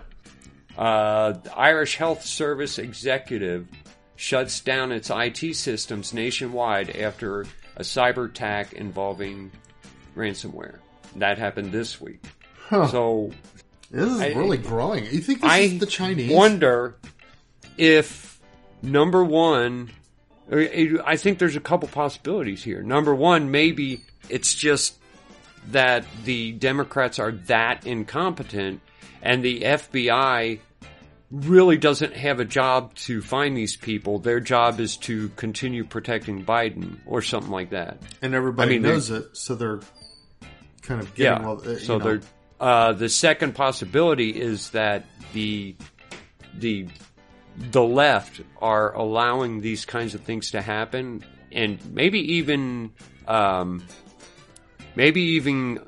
making it happen. Yeah. And some of them are pointing to Russian hackers and various other groups, but I wonder if this is a way for them to impose something. The same way COVID was a way for them to impose all kinds of stupid rules. I don't believe that's what COVID... I'm not trying to sound like a conspiracy theorist concerning COVID, but COVID allowed a lot of people to have a certain amount of power that they didn't have before. And I wonder if this is leading loved that too. To the government having some kind of power over people's computers at home. Yeah. Or over private computers in companies. I wonder if that's where this is going. Or just more general government regulation of the internet. Yeah, which every time they regulate something, they throttle innovation. Yeah. Which goes back to what we were talking about earlier. AT&T, they throttled innovation, and through laws and legislation, they kept people from developing ways to get around this monopoly. Mm-hmm. And I wonder if some of this is going to lead in that direction. I don't know. But, so we've got, you know, you know what? I never even did say the story. The Colonial Pipeline is shut down by a cyber attack, and suddenly the entire eastern seaboard is saying we're running out of gas. Oh, wait a minute. We did talk about that last week, didn't we? So, yeah, the government we talked about whether the pipeline was transferring gasoline versus crude oil. Right. Now I remember. We did talk about that. But the government decides they're going to start using trucks and trains to transport all this gas that used to go through the pipeline. Which is kind of ironic because the government shut down the pipeline that Trump had started working on. And now suddenly we're using trucks and trains to do it.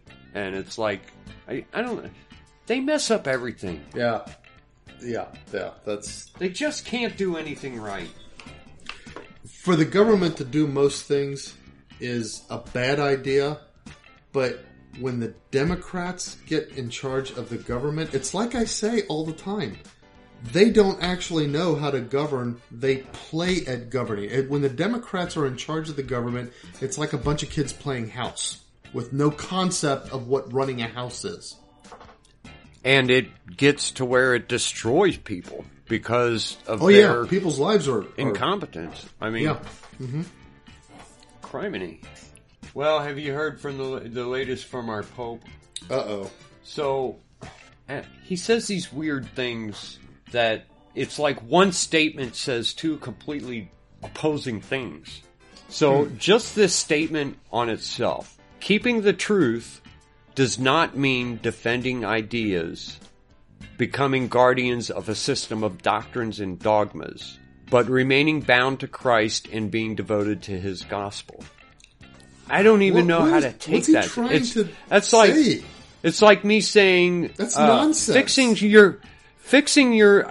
It's not my job to fix your machine. It's just my job to make sure that all these parts work together to produce the outcome that you want. You know what I mean? It doesn't make any sense what you're saying. I mean, the truth is ideas. I mean, okay, I guess. I guess, you know, in a sense, is he trying to get talk about like philosophical divisions, like Thomas versus Scotus on certain metaphysical questions related to theology or something like that? I mean, it's like, what is he trying to say? Who is he targeting with this? I guess that's my question. What's his target here? Who does he think needs to hear this message, whatever it is? I've gotten to where I see all of these things. Our cousin Bill Ginley, one time you pointed out to me that he says certain things that are pretty much wrong, and it's obvious that they're wrong, but they sound... It sounds, the way he says it makes it sound like he put a whole lot of thought into it and that he's a very deep person. But if you really analyze exactly what he's saying, it's not deep at all. It's just silly. Mm-hmm. And it's nonsense. And it seems like most of what comes out of the Pope's mouth nowadays is just nonsense. But he mixes it in with these things that make him sound deep. He's not. Yeah. It's just stupid. Yeah. I have trouble even imagining who he's addressing with that statement or what the statement is actually supposed to be trying to convey. Yeah. He's encouraging Burmese Catholics in Rome to strive to be builders of fraternity. Burmese Catholics in Rome. I guess this is back to that Myanmar thing blowing up, which I have not even talked about it because I don't know anything about it. So I haven't been bringing it up in current events, even though it is kind of turning into a big deal. Yeah. But that would require a few hours of me looking into this history, and I just haven't done it yet. But that's the latest from our Pope. Gosh. He almost could have gone into the nonsense segment. Yeah, I know. Now, I don't even know how to say this word. Ceuta, C-E-U-T-A. It's a kind of a Spanish territory in, North Africa. Oh, okay. Northern Africa. A Spanish territory in Northern Africa? Okay. Well, okay, yeah, I can see on. that. Yeah, I can see that. So, something like 5,000, they're calling them migrants. Mm-hmm. I would say invaders. Oh, okay. Be a better description, because all I'm seeing are a bunch of young men. Right. Kind of stormed this Spanish they're calling it a Spanish enclave of Ceuta. I see. And they just kind of stormed in there. And so the Spaniards are sending troops to keep them under control. Mm-hmm. I don't know. This is right on the border with Morocco. Oh. I guess, I mean, some people are pointing to this to being kind of a war, but I don't think it's turning into that big of a thing. But it's weird how suddenly they just started storming this one area. And I think these are mostly Muslims. Yep, I would suspect. So, I don't know. Now there is, so the China National Space Administration successfully lands on Mars. Okay. For so real? One of their rovers landed on Mars. All right. Is one of our rovers able to pick it up and take a picture? I'm not sure I believe the Chinese. We should just say, hey, we got to go see if it's really there. And send our rover over there. Maybe they find something that's like not there at all. That's right. I mean, does China share their? Do they share the information the way NASA I don't know. does? Everything NASA collects is put online. You can get all of NASA's data on this stuff. I think that's amazing. I think that's incredible that they do that. And you can just go look at what this satellite is seeing. And of course, you know, the pictures that you see on NASA's website aren't as fantastic as the ones that are usually used in various articles that you might read. Well, you know, a lot of the ones in the articles are artist renditions. Artist renditions, or they're... because a lot of the photos are... What do you call that? Enhanced? Kind of enhanced, but it's like they've got the X-ray photo and then the microwave photo and things like that. Right. To where you put them all together and you get this really cool picture. Okay, right. So a lot of them are not put together that way. You have to do that work yourself. But all the information is right there for you to look at.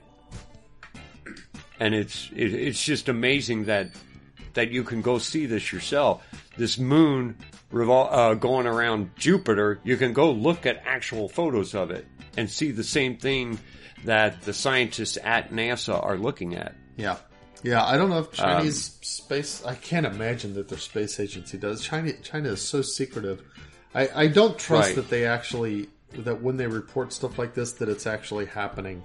Yeah, I don't think I doubt a lot of these things too. Unless one of our rovers goes and confirms it, I don't even think that there's any particular reason to believe it. You know, that's because I remember Chinese scientists saying that they had done certain things back when we were all talking about cloning because after remember the sheep dolly? Oh, right, yeah. China had claimed to have cloned human beings. Mm-hmm. And I kind of kept looking for that to see what would happen. And after a year, scientists were doubting that the claims were true. Scientists in China never confirmed or denied it. But here we are 20 years later, there are no clones. So obviously they were lying. Yeah. And you know what? They're still up to their same secretiveness. So quite possibly they're still up to the same lying. Yeah, that's I wonder if they're pulling what remember when Reagan kind of pulled one over on Russia and kind of forced Russia to start spending money like mad to try to catch up with us on like the Star Wars stuff. The strategic defense and so on. Yeah. I wonder if China's trying to do that to us. Oh, that could be. Well, hopefully it won't work. If Trump were in office, it wouldn't work. Biden, who knows? No.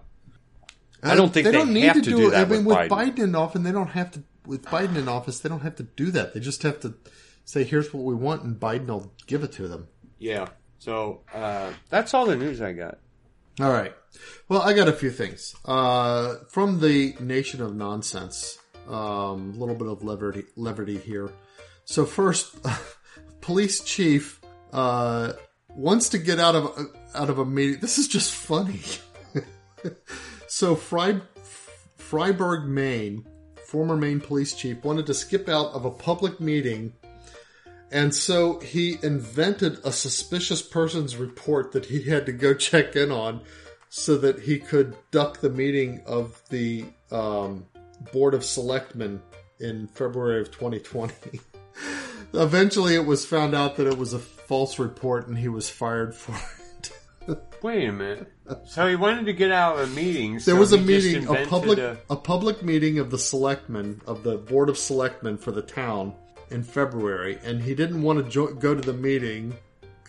Who wants to go to meetings? Meetings are so wasteful of time. So he filed a false report of he used the computer in his cruiser to create a false entry in the dispatch system that said that he drove to a certain place in response to a report of a suspicious person. Oh. So he, falsified records to say show a suspicious person, yeah, in order to get out of a meeting.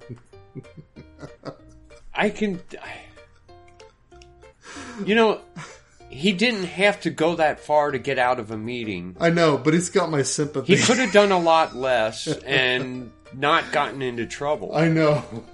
Which, he's probably just a little bit stupid, too. Yeah.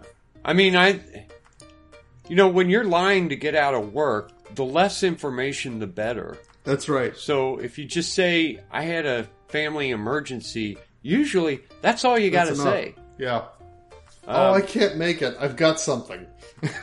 You put it as far as that. I have an appointment with someone. It's then you create a record to try to back up your lie. It's well, that's just dumb. You didn't have to do that, and now you're in trouble for it. Yep, he lost his job. Jeez.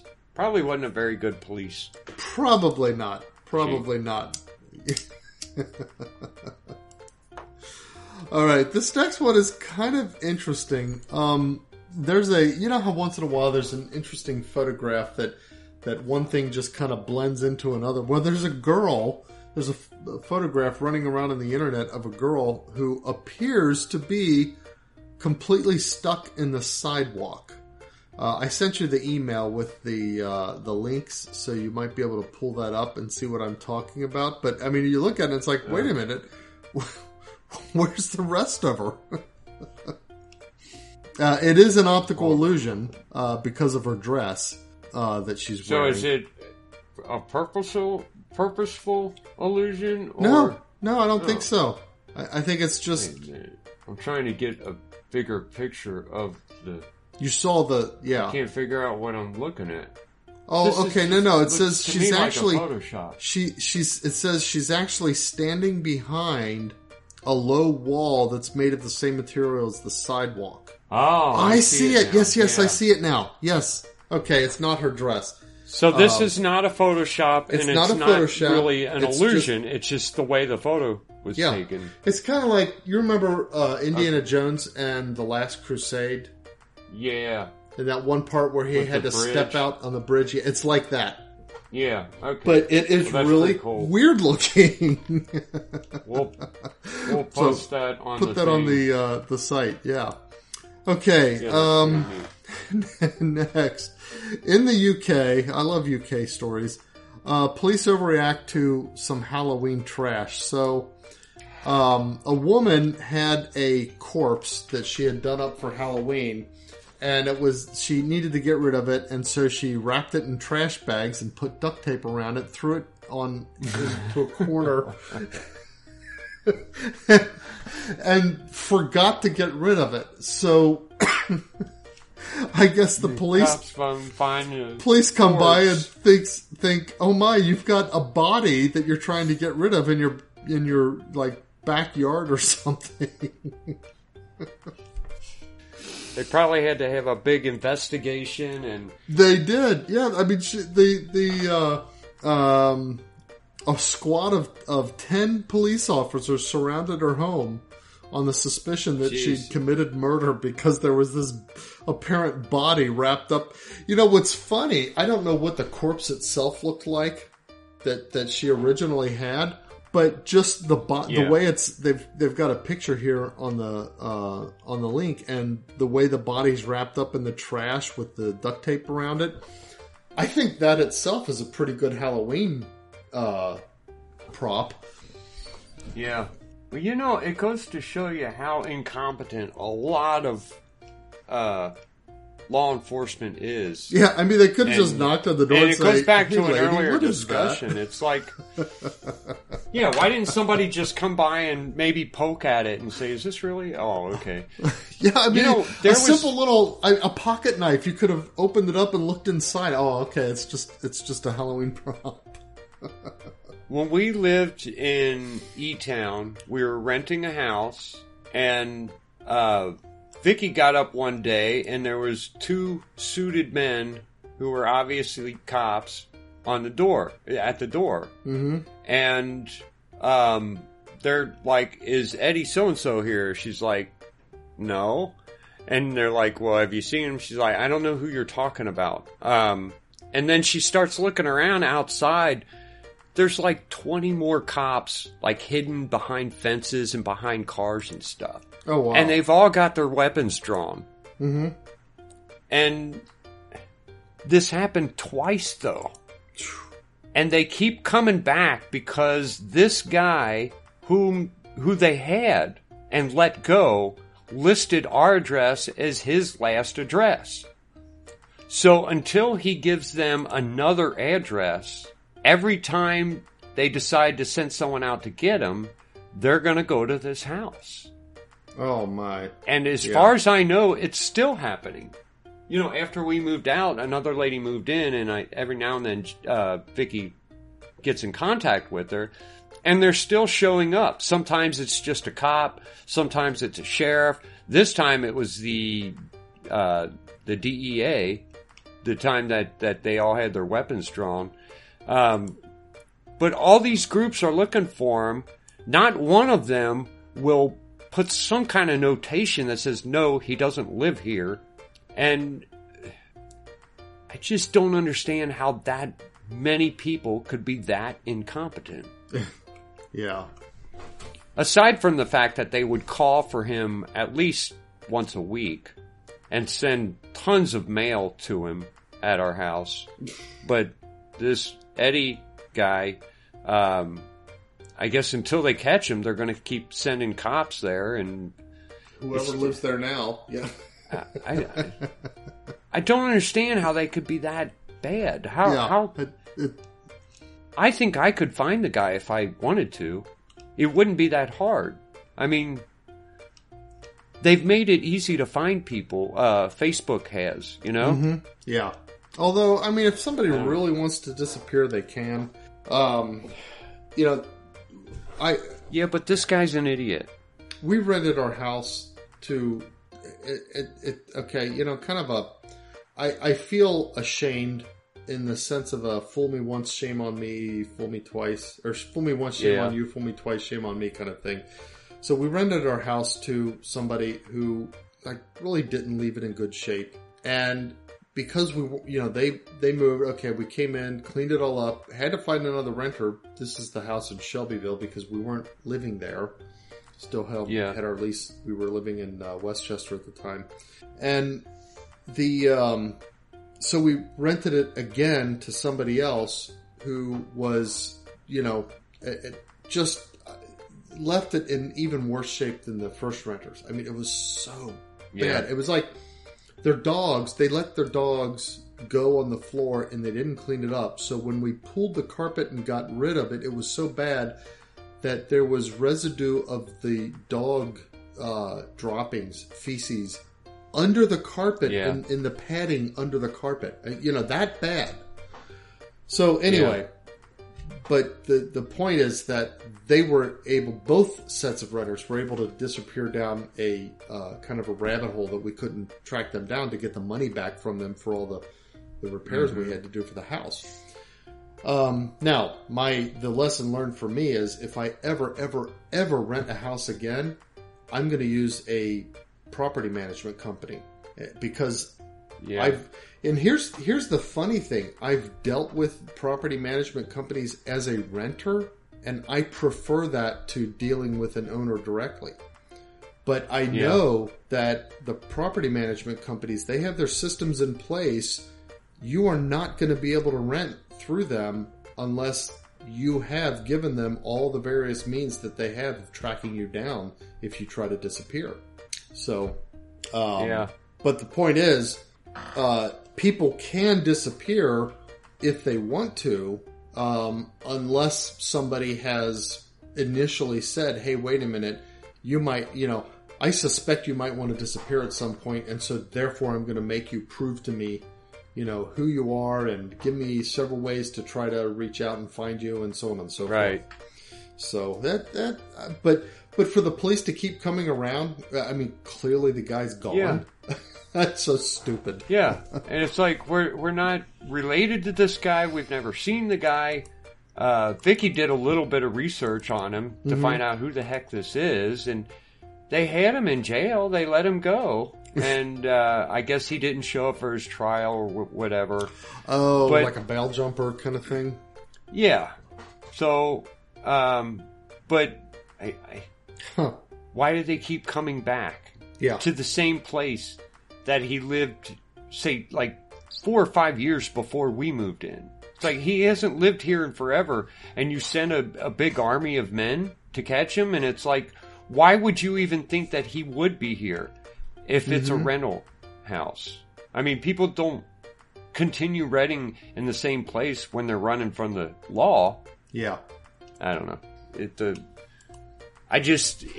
opened up my eyes to the fact that cops in general are law enforcement, kind of, the whole industry is inept. Yeah. And every now and then you find some little city with a cop force that's really hardcore and really does their job and does it well.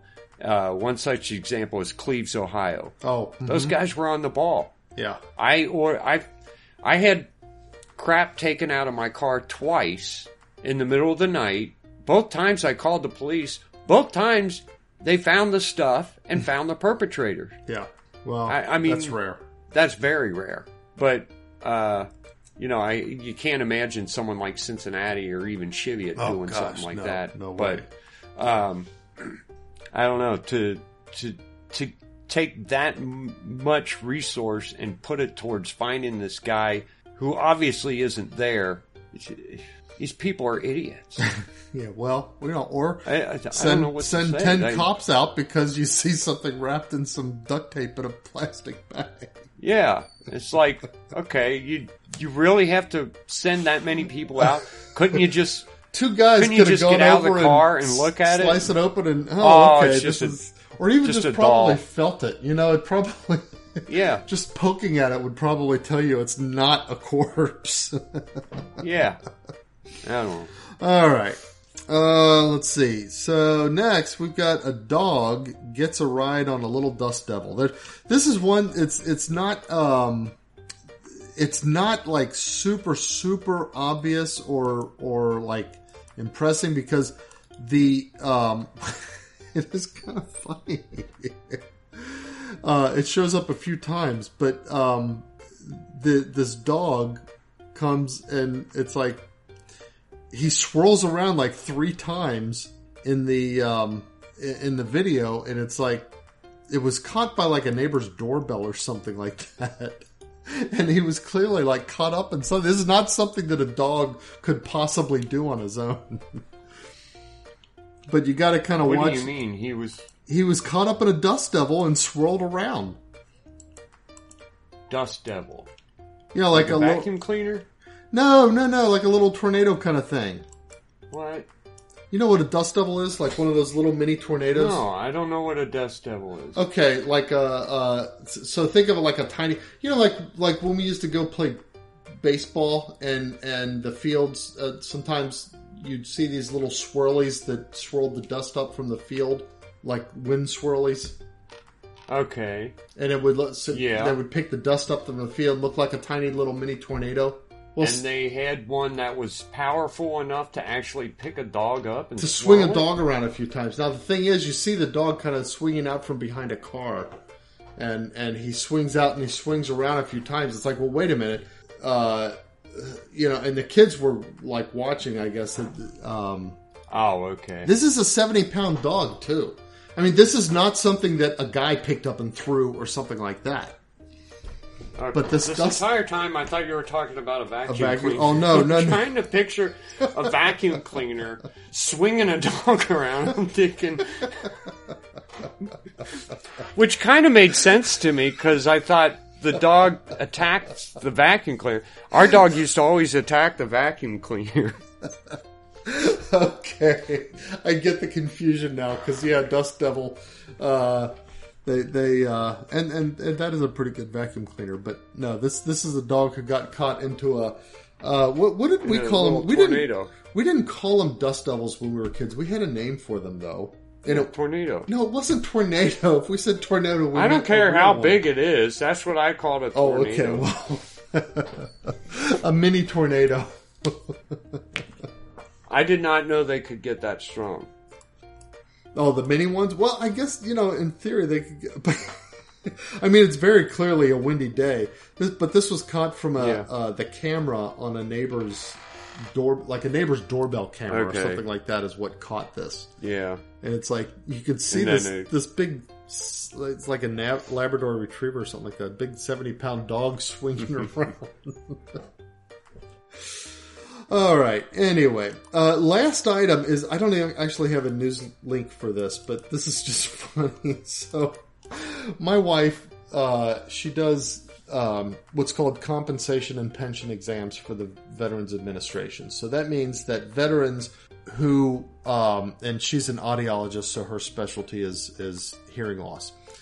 Veterans who say that they have some hearing loss, and that at least part of it was caused during their service in the military, and they want to get compensated for it, or at the very least they want to get established, enough to be able to get the free hearing aids and that kind of stuff.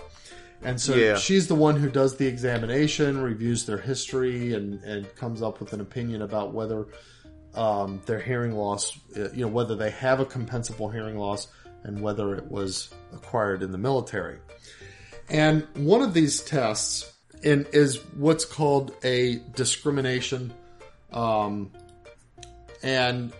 it's like she does a certain amount of testing to figure out the right level for speech, and then at that level she does what's called a discrimination test, which they present a series of one-syllable words, and the person is supposed to repeat back their best guess at what the word was. And so they, and people come up with, stupid answers. Like, for example, they might say the word ship and they'll say shop. Now, the thing is, typical noise-induced hearing loss is high frequency, which means that it's the consonants that you're going to miss. So if they say the word ship, you might hear chip or you might hear shit, if I can say that. But you're not going to hear shop. So, for example, if they say shop, that means they're just making it up. They're faking. They're faking. And she actually, So, but the other day she had this veteran in there, and he was one of those, and she gets these once in a while who they say the word, say the word ship, and then they have to sit for 10 seconds while they think about it. And then finally they'll come back with the word. And maybe it matches, maybe it doesn't. But whatever that is. For some reason, it takes them a long time to process it. So this one was, and this is the funniest one she's ever had yet. Say the word keg. After a little bit of a pause. Beer.